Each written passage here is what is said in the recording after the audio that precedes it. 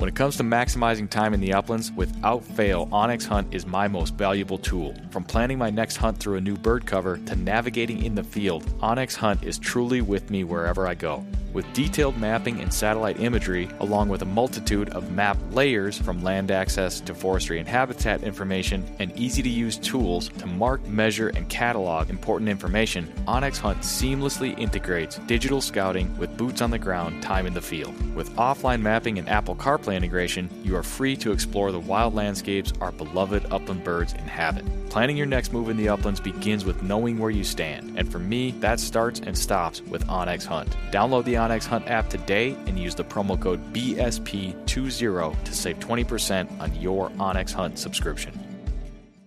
When the miles rack up faster than your flush count, that's when you'll truly appreciate your hunting vest from Final Rise. Built for the uplands and proudly sewn in the USA, the complete lineup of hunting vests from Final Rise, from their all-new Summit XT down to the minimalist Sidekick system, are all built upon the foundational load-bearing waist belt and low-profile shoulder strap system, which allow you to carry all the gear you need and do so comfortably while maintaining your ability to move freely and perform when you need to most. With a complete lineup of accessories and newly released performance field apparel, Final Rise has the gear you need to help you get the most out of every mile and every flush. Final Rise gear is built for the uplands. Get yours today at finalrise.com.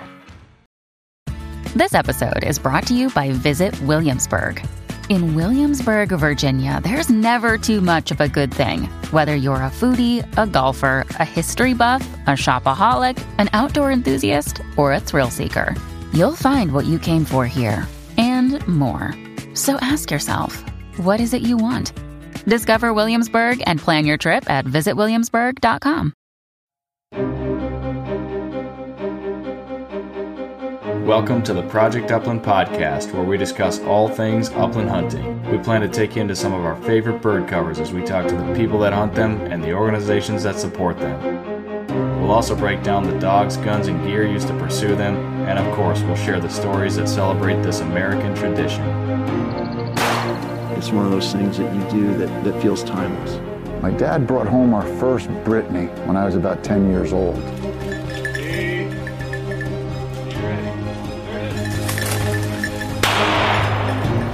The red gods are calling, and I must go.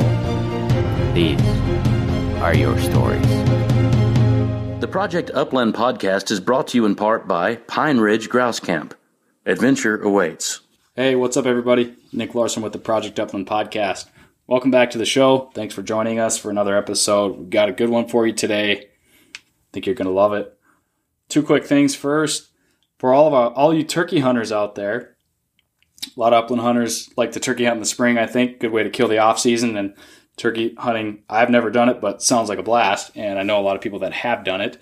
So for you turkey hunters, Project Upland earlier this week announced, actually the folks at Northwoods Collective, which if you don't know is sort of the umbrella over Project Upland and now Morning Thunder, the launch of the new website, morningthunderhunt.com. For turkey hunting fanatics, people that want to know more about turkey hunting, you're going to want to check this out. I think there's a little teaser video out there. I've actually seen some of the behind the scenes unreleased turkey hunting content. Very cool. If you've come to love Project Upland and the Project Upland videos and style, and you love turkey hunting, you will absolutely love the stuff coming from morningthunderhunt.com. It's going to be awesome, and I think you're going to want to check that out. So head over to, again, one more time, morningthunderhunt.com to check that out. Secondly, we are in the midst of our first full week. I guess we're in the midst of our second week, depending on when you're listening to this, of the first ever Project Upland podcast giveaway. I haven't yet determined the prize package. I know I told everybody on last week's show that I didn't know what we were going to give away, but don't worry, have no fear. We'll get you something. We'll dig through the Project Upland merchandise bin and we'll pull out a couple things and we'll make sure the winner of the contest walks away happy. So to enter the podcast, you can do one of any number of things. We're kind of freewheeling it this time. We may try some different things with contests in the future, but for this time, all you got to do is as many of these things as you want to do. It could be as few as one, or it could be all of them. But rate the podcast on whatever you're listening to. If it's iTunes, you can click the number of stars that you want to give the show. So rate the podcast, subscribe to the podcast, share the post when we post it on Facebook or the website. And I think that's it. So rate, review, subscribe, and share.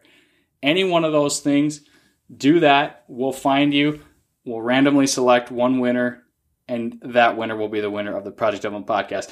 If you are technologically challenged, you can even go so far as to send me a message. Look me up, Nick Larson. Look me up on Facebook or Instagram at NILarson13. Just look for a Nick Larson that has nothing but upland hunting pictures. You'll be able to find me. Send me a message. Say, Nick, I don't know how to do any of those things that you mentioned on the podcast, but I want to enter into the giveaway, so enter me, and I will get you in the contest. Now, let's move on to today's episode. Today's episode is actually going to be part one of a two-part series, and that wasn't exactly by design, but while we were recording our first interview, somebody actually showed up at our guest's door that he was not expecting at that time. So our interview ended abruptly, but it was kind of, we were pushing the upper limits of the timeline for the podcast anyway. So we use it as an excuse to turn this into a two-part. So today you'll hear part one, and we will be recording part two very soon. Today's guest is Greg Elliott of dogsanddoubles.com. If you're not familiar with dogsanddoubles.com, you're going to want to check it out. It's got a ton of information specifically on double guns, mainly vintage double guns. Vintage double guns are Greg Elliott's specialty. He's very knowledgeable. He does a lot of buying and selling. He does a lot of buying and selling at auctions, for personal estates, all sorts of stuff. So he really has a good firm handle on the vintage gun market, which is why we wanted to have him on the show. And he's also a passionate upland bird hunter, so naturally it was a good fit. So today's episode, we get into a little bit of introductory stuff, talk about Greg's upbringing into upland hunting, where he sort of got this fire lit under him for vintage double guns, and we start to scratch the surface of vintage double guns before our interview ends somewhat abruptly. But I think you're going to love it, so I won't spoil any more, and we'll jump right into today's episode. Stay tuned for part two in the coming weeks. At this time, let's welcome to the Project Upland podcast, Greg Elliott of dogsanddoubles.com. All right, and we are now joined on the Project Upland podcast by Greg Elliott of dogsanddoubles.com. Greg, thanks for joining us today. How are you? Hey, I'm doing great, Nick. How are you? I'm doing very well. Thank you for asking. Yeah, thanks for having me on. Yeah, we appreciate it. It's I think this is going to be a fun conversation.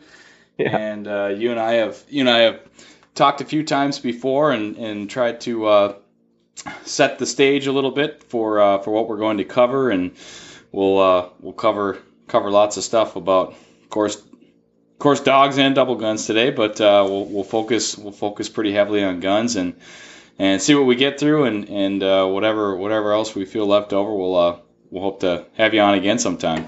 Cool, awesome, sounds good. Yeah. So it's Saturday morning. I got a full cup of coffee. Where I know you're out east, Greg. Where exactly are you?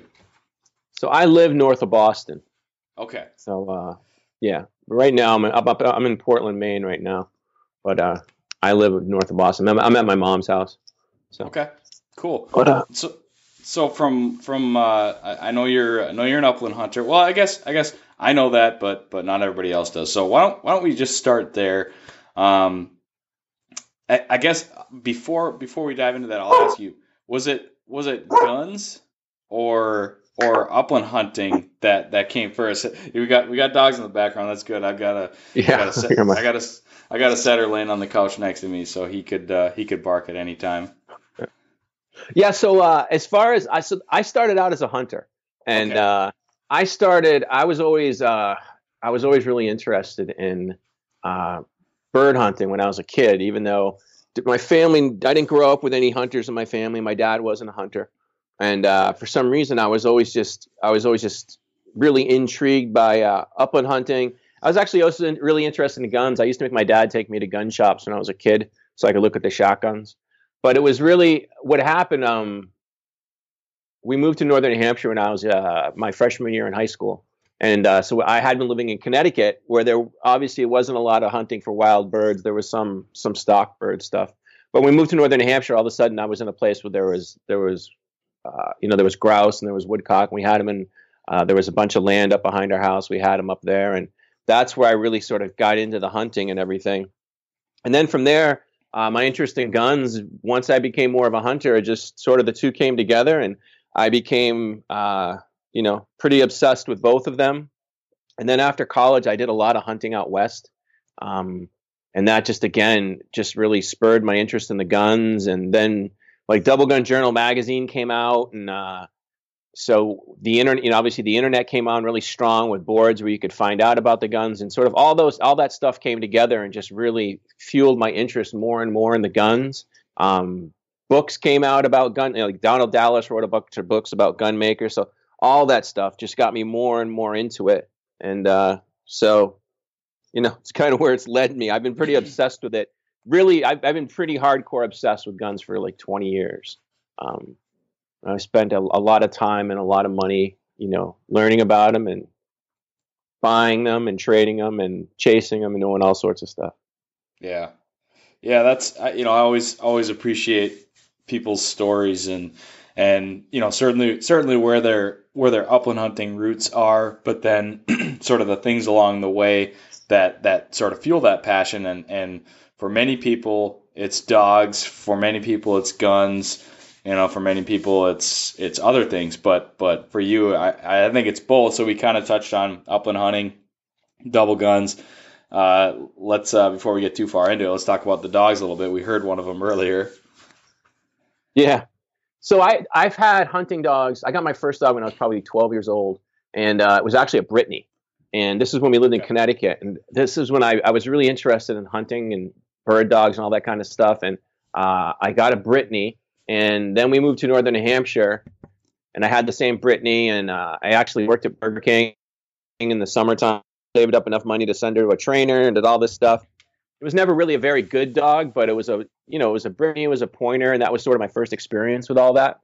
And then I went off to college, and I got out of the dogs and all that stuff for a while. And when I came back to it, I got a pointer. I was actually looking at different breeds of dogs. I was going to get a Vizsla, and then I was looking at Springer Spaniels.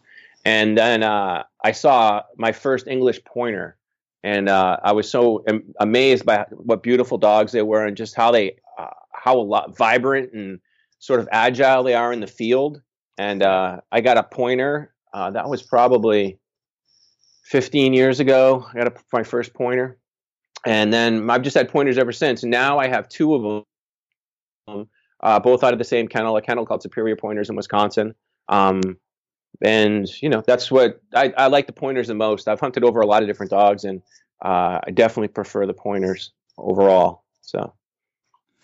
Awesome. Yeah, that's I've had the good fortune of hunting with a few English pointers, and it's kind of, as you say, I mean, it's an easy, I think that it's an easy dog to sort of become enamored with, just sort of the way that they go about things. And you mentioned how vibrant they are. I think that's actually a pretty good word to describe the pointers that I've seen, and obviously the ones that you have. But Superior Pointers in Wisconsin, that's in Bayfield, isn't it?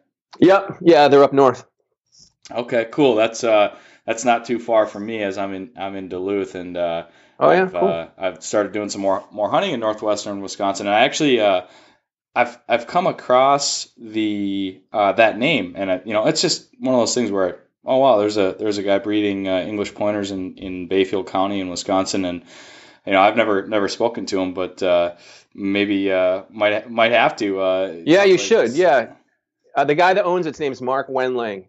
He's a really cool guy, extremely knowledgeable breeder, experienced trialer, does a lot of training. And when I looked at a lot of different kennels when I got the pointers I have now, and I've been out on the trial circuit and hung around that and stuff, so I know a lot of the trainers and stuff.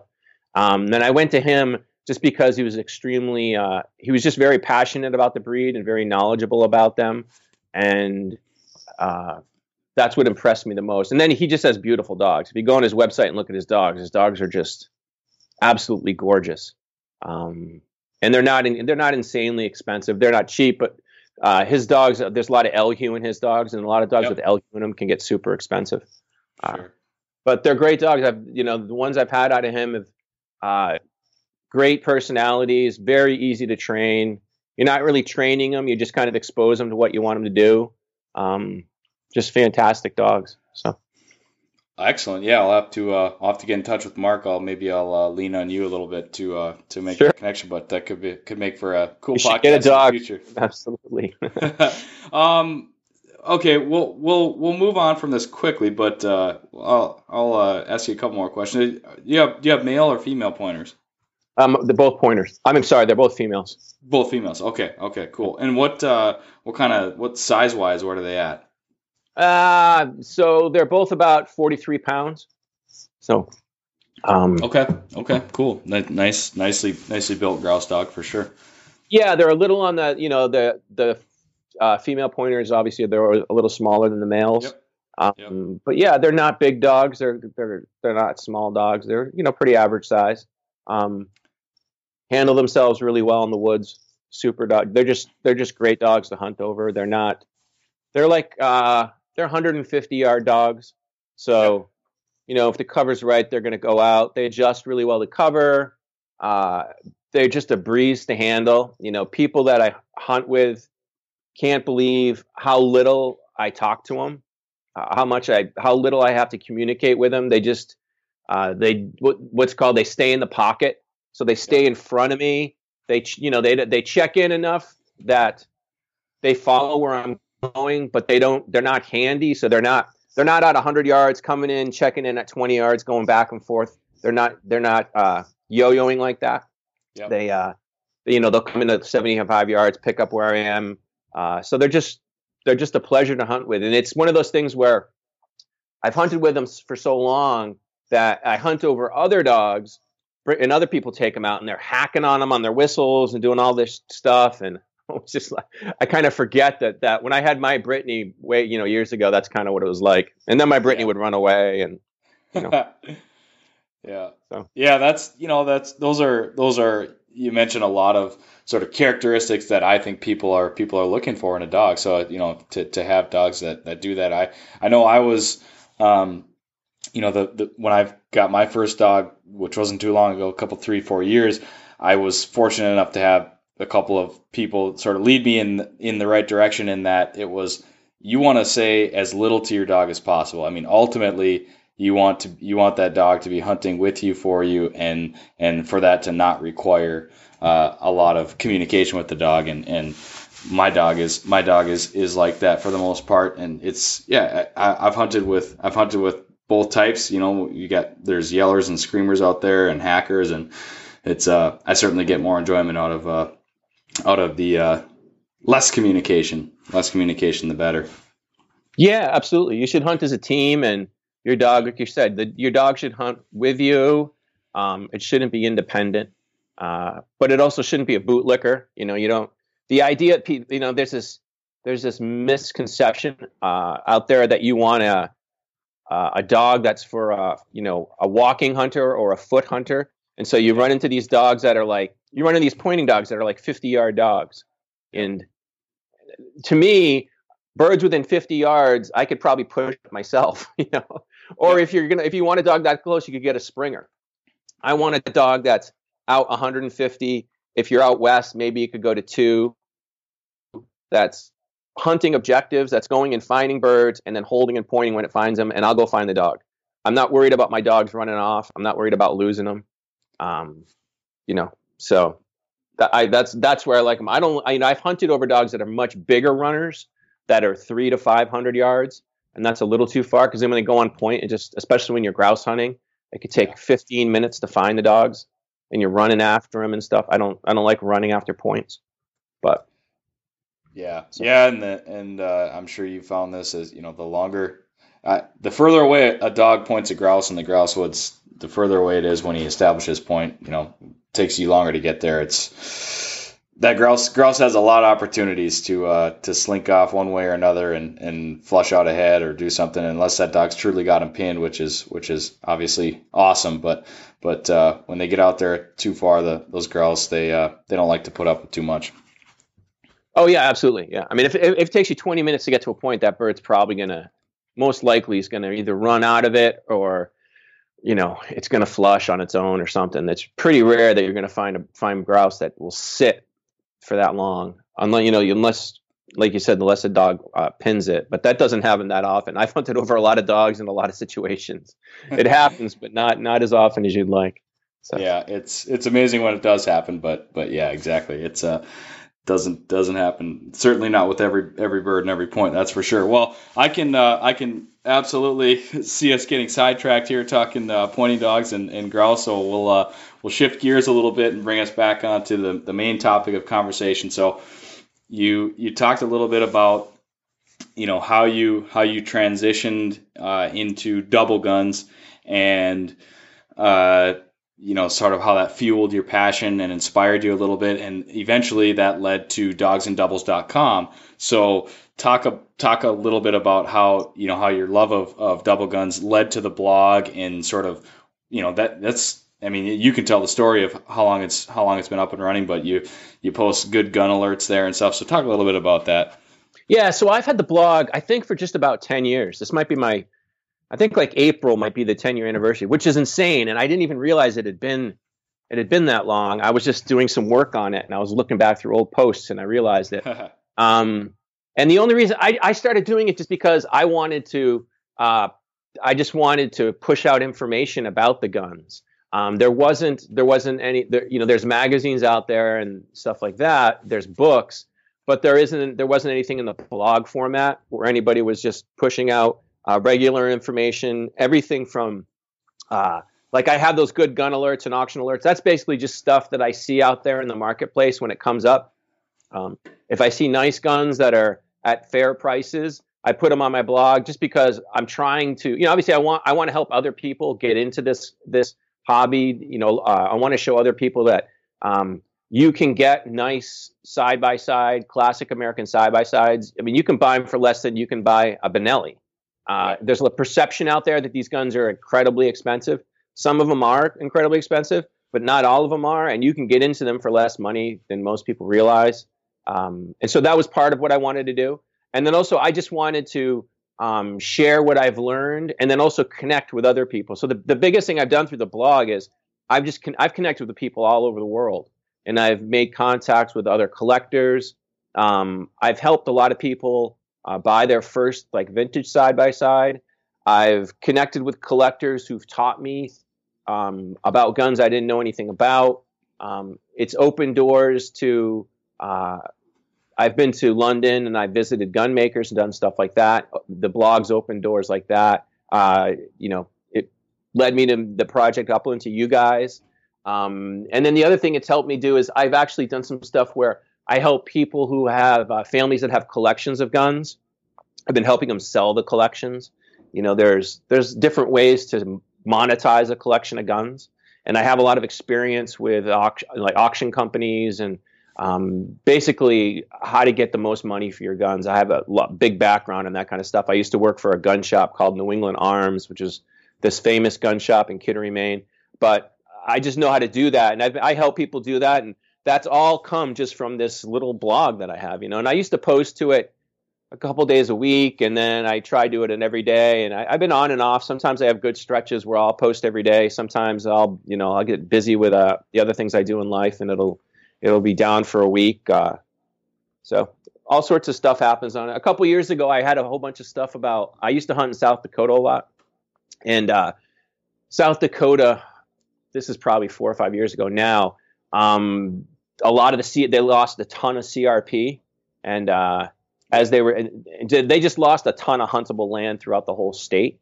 A lot of tons of it was just getting converted to basically grow more corn, and the whole state was just having basically the pheasant hunting out there was dying. And I put up a bunch of posts on my blog about are the Dakotas dying, and I talked to I had been out there and seen the demise of the hunting. I had talked to other people that had the same experience. And those posts got all sorts of traction. I know the governor's office actually saw the posts, and they responded to them. And they were very worried that, pheasant hunting in South Dakota is obviously a huge source of tourism income. And that information, I was on that story, and then some other people picked it up. It was in the Shooting Sportsman. the state was actually forced to respond to what was happening there, and they were supposed to come up with some kind of development plan to stop it. I don't think they ever did, but But again, it's just an example of how powerful my dumb little blog could be. It just was able to get that interest spurred and get people talking. So all through that. Yeah, that's crazy. I mean, it's certainly the world we live in. Anything from anybody can go viral at any time. So that's kind of a curious thing. And the dogsanddoubles.com. I mean, you mentioned that you basically started it to sort of connect people, inspire people a little bit, but connect with people, and that's really.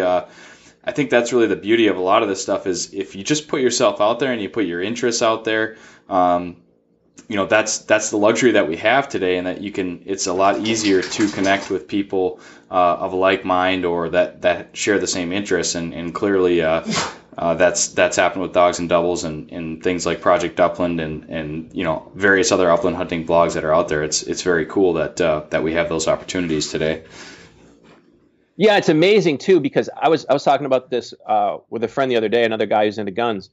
The amount of stuff, the amount of information that's out there today it's unprecedented. So right now we have access to more information about guns and dogs and places to hunt than any other time anyone else ever had in the world, And it used to be if guys who were into guns, they would go to gun shows. There would be, there's a gun show in Vegas, the Antique Arms Show. Used to be a huge show. Thousands of people would go. There would be, I don't know if you ever go to like the little regional gun shows they have around. There used to be like a show in Albany that was really popular. But basically, if you were into guns, you would go to some gun shops near your house. You'd go to some of these gun shows. And if you were really into it, you might go out to Vegas and go to the gun show. But you didn't have an opportunity to see a lot of stuff. Like you just didn't, like if you wanted to buy a Purdy, you just didn't see Purdy's very often. They just the nature of it. There just weren't that many around. Nowadays, if I want to find out a Purdy, I go to some website, I punch it in, and there's 200 of them, and I can go on and I can look through them. And because of the power of the internet, that has, I think it has it's exploded the amount of resources that we have available to us. And I know personally, I spend an enormous amount of time online looking at guns, and that's what's taught me so much about them. I can look at different guns from different periods and can compare them to one another, and I can see variations in them and all those things. And 20 years ago, 25 years ago, you just couldn't do that. You just didn't have access to this stuff. And it's the same thing with the dogs and all that stuff. Like I lived in northern New Hampshire when I was a kid, and there were guys up there who were hunting with setters and field trialing. I never once talked to any of them. I never heard about them, never knew a thing. I didn't even know they existed, and it was happening, in the same town. And, but now with the internet, I talk to guys all over the country about dogs and about hunting. And so, I think a lot of ways we're really fortunate that we can connect and do all these things. So. Yeah, I totally agree with you, Greg, and that's why you and I are talking today, and that's why we're not only talking about we're recording this, and we'll publish it, and hey, maybe somebody will learn something. But all right, so let's we'll rewind a little bit, kind of back to basics. Now we've got somebody listening, they're carrying their 870 Express or whatever gun they have. They've never really thought about vintage guns and I say this because this was pretty much me, 3-4 years ago. I didn't know anything about vintage guns and really it wasn't too long ago where I even got my first over-under. So, they're thinking about it like, what is this big wide market of double guns? There's upland hunting guns and there's target shooting guns. There's differences there. But let's say somebody wants to go out and buy a bird gun. Where do they start with? Hopefully that's not just totally too vague, but where do we start if we want to go out and buy a vintage upland bird hunting gun where we're trying to obviously not trying to break the bank. We want to get some value. We want to buy a nice quality gun, but one that we can bring out into the field and use. Yeah, I mean It all starts for me. I think I would want to for vintage stuff. I think you could start with a good choice is like a Browning Superposed, 20 gauge Browning Superposed. Those the ones that were made up into the early 60s, but that started making the 20s and the 50s and up into the 60s. That's a good place for a lot of guys to start. You can pick up one of those guns for $2,500. They're over-unders. A lot of guys today are used to shooting over and unders, so it's an easy transition into one of those guns. They're really well made, and you're starting to get, because they are kind of old. You're starting to get into that vintage feel. They're also stocked a lot like more modern guns, so a lot of guys find them easy to shoot. And as you go back from there, you start getting into side-by-sides. And a good place to start, the common place for people to start with vintage side-by-sides is they start with like a Fox Sterlingworth or a Parker Trojan or Ithaca NID. And those are all, Ithaca NIDs are from the 30s. Parker Trojans and the Fox Sterlingworths, for the most part, are, from after World War I and through World War II. But those are all guns, the Ithacas and the Sterlingworths those are usually up to about $2,500. Trojans are about the same price. And all those guns are, they're very, incredibly, very usable today. Most of them will have like short chambers in them. They'll have 2.5-inch chambers. That ammo is easy to get.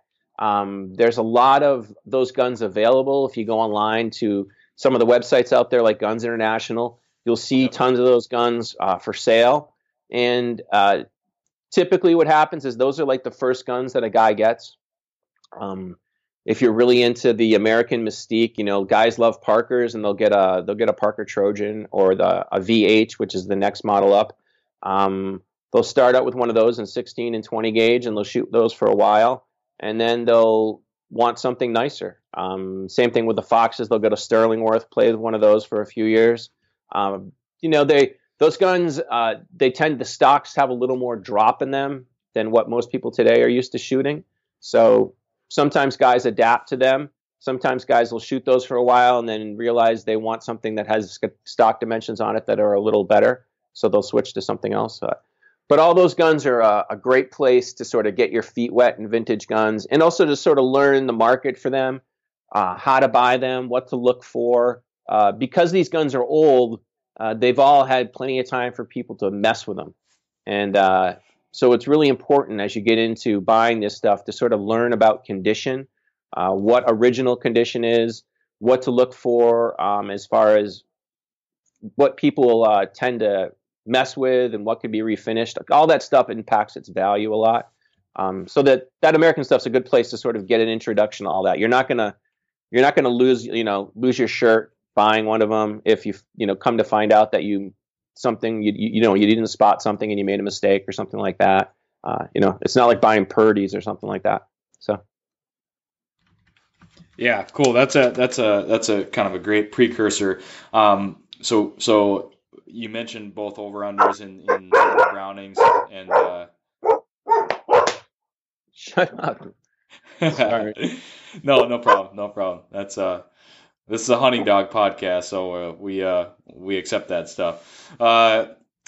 So then we got into side-by-sides. Now, over-unders, side-by-sides came first. Over-unders came later. I'd be kind of curious if you know sort of when that injection of the over-under happened. And then more importantly, what's your take on it? So, say you got a listener that he's shooting an over-under. Like for me, it took me a while to sort of get over I just side-by-sides. I didn't immediately look at a side-by-side and say, that is a game shooting gun, much in the way that I look at it now. I didn't always look at it that way, and it took me a while to get over this sort of hump, I guess, if you will, that I actually wanted one.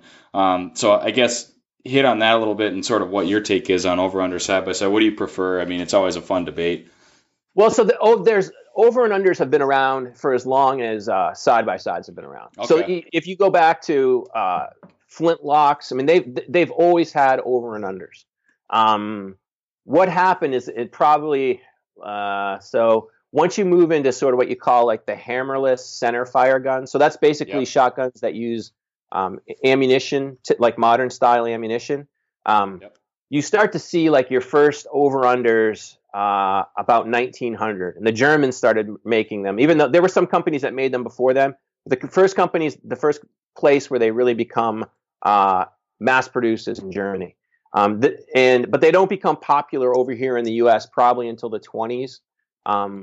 And basically, they're really expensive. Boss started making a British gun maker. I think they started making their over and under in 1909. Woodward, another British gun maker, soon followed. But these guns cost, they cost as much as a house back then. They were fantastically, the most expensive guns you could buy. There were some German companies like Merkel was making some. And there were companies importing them to the U.S. Again, these guns were really expensive. They're as expensive as pretty much, the most expensive American and stuff. So it didn't really catch on until Browning started making superposed. And that was in the 30s. They made the 12s first, and then they started making 20s. Those were the first over-unders that most Americans saw. And they were mass-produced. The price were expensive guns, but they weren't outrageously expensive. And those were the guns that started catching on with Americans. Those were the guns that you could go into, a nice gun shop, and they would have Browning superposed on the rack. So that was sort of the first exposure a lot of guys had to them. And then Beretta started bringing their over and unders. They started making OUs, I think, in the 30s. Their guns started coming in the 50s. So guys started to see more of them, and then Ithaca started bringing some in, and then Perazzi. So that was when the over under started coming into the market, and that was the same time when side by sides, a lot of them fell out of favor. I think people, for whatever reason, people just saw those guns as, I think they maybe saw them as old fashioned. A lot of those gun makers went out of business either before, I think right after World War II. So there's a transition that goes on there. And then today, obviously, it seems like everybody starts off with, over and unders are definitely far more popular than side by sides. There aren't that many companies out there still making side by sides, at least at the lower price point. There's definitely more companies making over unders. As far as shooting them goes, I don't notice a huge difference in them. I think I had a Perazzi target gun, and I shot that gun really well. And that was one of the first. I think that was the first target OU I ever owned. And I noticed it seemed like it was a little more precise to shoot. And I think that might have been because when you look down a side by side, you sort of have this big chunk of barrels, and it's really wide. Yep. And you don't have that with an over and under. You have just one barrel. And even though when you shoot a shotgun, you're not supposed to really aim it, you kind of point shotguns, you still see that end of the barrel. It's still kind of in your sight plane. And when you're taking really long shots, especially if you're taking shots like a crossing shot, you're still going to judge. You still bring the barrels through the target and past it. And I was always thinking in my head that because an over and under has a smaller sight plane, my handling of the gun was more precise, and that's why I tended to shoot the over and unders better on targets. Now, I don't know if any of that's true, but it just kind of worked. And I wouldn't be. And the other thing is, a lot of guys today, the first double barrel gun they're exposed to is an over under. And once you get used to shooting one over the other, I think there is a lot of apprehension about going the other way, like picking up a side by side, because it can take a little while to learn to shoot it well. I think that's why you don't see them on the target world anymore, because no one who shoots, no one who's brought up or introduced to shooting, like shooting bunker trap or something like sporting clays. For the most part, people either shoot autoloaders or they shoot over unders. No one's shooting side by sides from a young age and growing up with them and learning how to shoot them. And then once you're used to, once you're a competitive shooter, you're not going to switch over to another gun to try something new. You know what to do, and you're going to stick with that. You have all the nuances that worked out. Guys used to shoot side by sides competitively. They used to shoot them in the Olympics. They used to shoot them really well. So I think it's more a matter of what you're used to and how much you want to put into switching over to something else. I don't see, as far as game bird shooting, I don't see that much of a difference really. I just like side by sides. I have over and unders too. I like them all, and but the thing that always intrigued me about side by sides is they're just such weird guns. They've got two barrels sitting right next to each other, and then they've got a lot of times they have two triggers. You see over and unders out there with two triggers. For the most part, they have one trigger, and they always just seem such strange guns to me. That's what I think I found alluring about them. I don't know that one's better than the other in any way. Yeah. I think there's people who will argue there's pros and cons to either of them, but I don't know at the end. I really don't know how much that impacts the shooter's success when actually in the field over people just trying to rationalize how they're able to shoot with one over the other. So yeah, I think you hit on a lot of great points, and I've done some reading on sort of maybe it was in a Macintosh book on the history of the Fox or something, I don't know, but done some reading on how over-unders sort of overtook the target shooting competition world, and they are firmly implanted there, and it is what it is. But I have seen a demonstration by Andy Duffy, who was a professional sporting clays shooter, maybe still is, I guess. But he, a guy like him, he could pick up an over/under or a side-by-side, and he's gonna break 10 times the clays that I'm gonna break. Doesn't matter what he's using, but his personal preference was, he always shot over/unders for competition, I think, but I remember him saying at this demonstration that when he was shooting live game, he really enjoyed the wider sight plane of a side-by-side, and that's what he liked to shoot at birds. So I think the margin of difference is pretty slight, and it comes down to overall technique, gun fit, how well you're shooting. Like if you shoot an over/under and a side-by-side equally well, it's probably pick your poison. You're gonna probably do okay with either one, as long as all else is equal as far as fit and function and all that stuff. So it's interesting, and I think you mentioned that side-by-sides were kind of strange, and I think for whatever reason that's the feeling that I had too. I wasn't introduced to them at a young age, and I was just sort of looked at them, like Elmer Fudd, he carried a side-by-side with big bulbous barrels, and it's just you have these weird perceptions. But now, I've handled enough, some really sleek, well-balanced guns, and man, there's just something about I'm all in on side-by-sides right now, and I don't really see that changing for game shooting. I really, really enjoy it. But again, all that to say, it's a personal preference thing for the most part. Yeah, I don't think there's anything. I don't think either design is superior to the other. I think the thing about over and unders is just to get so you can get a really well made brand new, like you can get a really well made Perazzi target gun for you can buy a used one for $5,000 if you know where to find them, and that's a great gun. It's a great target gun. You can shoot. You can put a couple 100,000 rounds through that thing and not worry about them. They're just good, solid, reliable guns. And to get a side by side to do that is harder because most side by sides are just older guns. You don't find as many side by sides that were made in the 60s and 70s. That's just the peak for the golden era of side by sides is pretty much up to into the 30s. They definitely made them after that, but it's just for the most part, that's not when they made the most stuff or the best stuff. So, yeah. Okay, so let's we'll sort of slide along here, looking at kind of a bit of an outline that we worked on. So, I guess you mentioned some of the. You mentioned some of the websites that people can go sort of peruse these guns. I've spent plenty of time on Gunbroker and Guns International.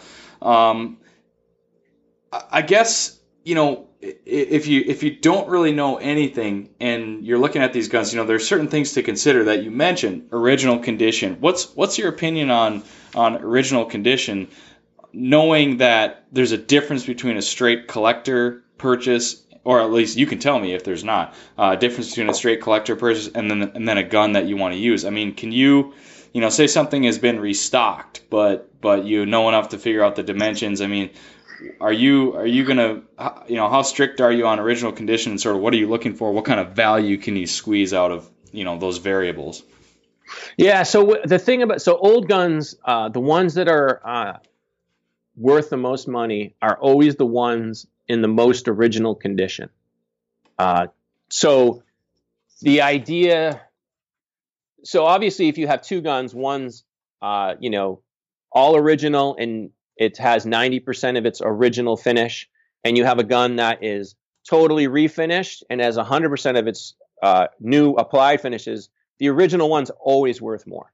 And regardless of what anybody tells you, original condition is king. That's all. That's the most important thing. And it's not just for any gun to hold its value, it has to have as much original condition as possible. If you're a shooter, obviously it's not, refinished guns are fine. But the way I always look at it is when I buy something, I want to be able to sell it down the line for at least what I have into it. Okay. Hopefully I want to sell it for more. And the guns that always stand the best chance of appreciating are the ones that are all original. Now, if I've bought stuff that's been refinished and stuff, but I've always gotten a deal on it because of that, So if you can get discounts, if you pay less for something that's refinished, I think it's okay to buy refinished, as long as you understand that you're buying refinished stuff and you understand how that impacts the value of the item and you're okay with it. If you're just looking for something to shoot, redone barrels, refinished wood, that kind of stuff's fine. As long as you don't pay original gun prices for it. So that's why it's so important to be able to learn to spot what reblued barrels look like, what refinished wood looks like, what recolored actions look like, because people refinish stuff and then a lot of times they'll try to pass it off as original, and you need to be able to spot that stuff, and so that you can understand what you're actually purchasing and you can value it appropriately. That's why. So that and I know that when you first get into this stuff, that kind of stuff can be a little daunting. There's a ton of information about these guns that you have to know and understand. And the best way to sort of protect yourself or inform yourself when you're buying these things is I always use a gunsmith that is really knowledgeable about vintage guns. And when you buy stuff online, you always have a 3-day inspection, or you should always get a 3-day inspection with anything you buy. Yep. And I have everything sent to my gunsmith, and he looks at it and he tells me what the deal with it is. He charges me to inspect stuff, but he is the person that vets stuff for me. Yep. And he tells me what the deal with it is, and then if I want to move forward with it, I can. If I don't want it, I send it back. And it happens just about everything I buy. There's a problem with it that the seller didn't mention. And it's either, and the seller's not necessarily lying to me or misleading me. It's just that the knowledge about this stuff, there's just a lot of people who sell stuff just don't really understand what they have either, Yep. So that's why the number one most important thing if you want to buy old guns is you got to get someone on your side who is an expert in them, who will look at them for you and who will tell you what's wrong, who will tell you what's right and what's wrong about them and help you understand what you're dealing with. And it's tough to find a gunsmith in your area who has that type of knowledge. And it's definitely one of the things that's sort of a hindrance to getting into these. The other thing you can do is you can look into, you can try to buy from dealers that are reputable. In all honesty, I don't know. There aren't really any gun dealers out there I trust, though. So there's simply there's money to be made in not I don't want to say lying, but not telling the whole story about guns. And again, gun dealers make mistakes. They don't always know everything. So I wouldn't. There's a lot of questions you can ask gun dealers. A lot of questions you can ask sellers. But even when you get all the answers to all those questions, you still need to have a gunsmith look stuff over before you close the deal. Just because the person you're buying from may not know exactly how to answer your question, they may give you the wrong answer, and you need to protect yourself. Because I learned a lot of this stuff because I didn't do gunsmiths early on, and I would buy stuff and I would think it was one thing, and then I would take it to sell it, and I would suddenly find out that the barrels had been reblued, or the stock had been refinished, or the checkering had been recut, and all those things would impact its value. And all of a sudden, I ended up buying something, and now I'm selling it, and I'm losing money. And that sucks. No one wants to lose money. Yep. That's how I learned a lot of those lessons early on. Basically, I lost money, and that's a great way to learn, but it's also a great way to go broke. So we want to avoid that. But yeah. So. All right. Cool. So couple things that I thought of now. So obviously, number one, we talked about original condition, and then sort of number two, having a gunsmith that and you trust, wherever he may be, and take advantage of that. If you're buying things long distance like this, take advantage of that 3-day inspection period. Like you said, to have somebody on your side that's looking at the purchase objectively. That makes a ton of sense. Any other, as far as the top 1, 2, 3 things in buying old guns, what would be number 3, I guess, behind those two? Well, so you mean as far as what to look for in the old guns? I would. Yeah, I think so. Yeah. Yep. So the first thing you want to look for is I guess I would want you want to make sure the gun somewhat fits you. Okay. So what you're going to find in a lot of old guns, especially old American stuff, is the stocks are about 14 inches long, and they're going to have up to 3 inches of drop in them. Most guys today, most EOUs and stuff that guys shoot, those guns have 14 and a half inches length of pull, and they probably have at the most 2.5 inches of drop. Yep. So the old guns fit differently. So the biggest thing you have to look for is you want to try to find one that actually comes closer to fitting you, has closer dimensions to what you're looking for. American stuff, that can be tough to find because, again, people back then, a lot of the American stuff, the stocks just had a lot of drop. People shot guns with a lot of drop in them back then. I don't know how they did it. I suspect people held their heads up high when they shot. They didn't bring their cheeks to the comb like a lot of people do now. But regardless, so that's one thing you want to look for. Because if you get a really nice old gun and you can't hit anything with it, it's really not going to do you any good, The next thing to look for, again, like I said, you want to look for, once you find stuff that has dimensions you can deal with, you want to make sure it's in good, original, sound mechanical condition. So that's another reason to have a gunsmith look at it. It's not just to have them look it over to make sure the finishes are correct and no one's trying to mislead you. It's also to have them look it over to make sure the gun is tightened on the face, the barrels are in good shape, the walls are thick enough, the chambers haven't been messed with. So all those things. You want to make sure the gun's in good mechanical condition. And then after that, I always just want to make sure the gun is properly suited to what I want to do with it. So if I'm going to be shooting grouse and woodcock with it, I don't want, a 7.5 pound 12 gauge, I want a gun that's like a 6 1/4 to 6.5 pounds. Just because I'm going to be carrying it all day. I don't like guns that are really light. Like I don't like guns that are, once you get much under 6 pounds, because they're nice to carry, but I can't shoot them really well. Sure. So I like, so those are the things I kind of look for. If I want a gun that I'm going to be shooting targets with, then I want something heavier because I'm going to be shooting heavier loads through it. Obviously I'm not going to be dragging it in the field all day. Same thing if you want something to shoot ducks, or if you want to shoot turkeys with them, I have a big heavy 12 gauge that I shoot turkeys with. And I shoot pretty like 1 1/4 ounce loads out of it. So they're pretty stout loads. I wouldn't want to shoot that out of the gun I shoot grouse with because the gun would just pound on me.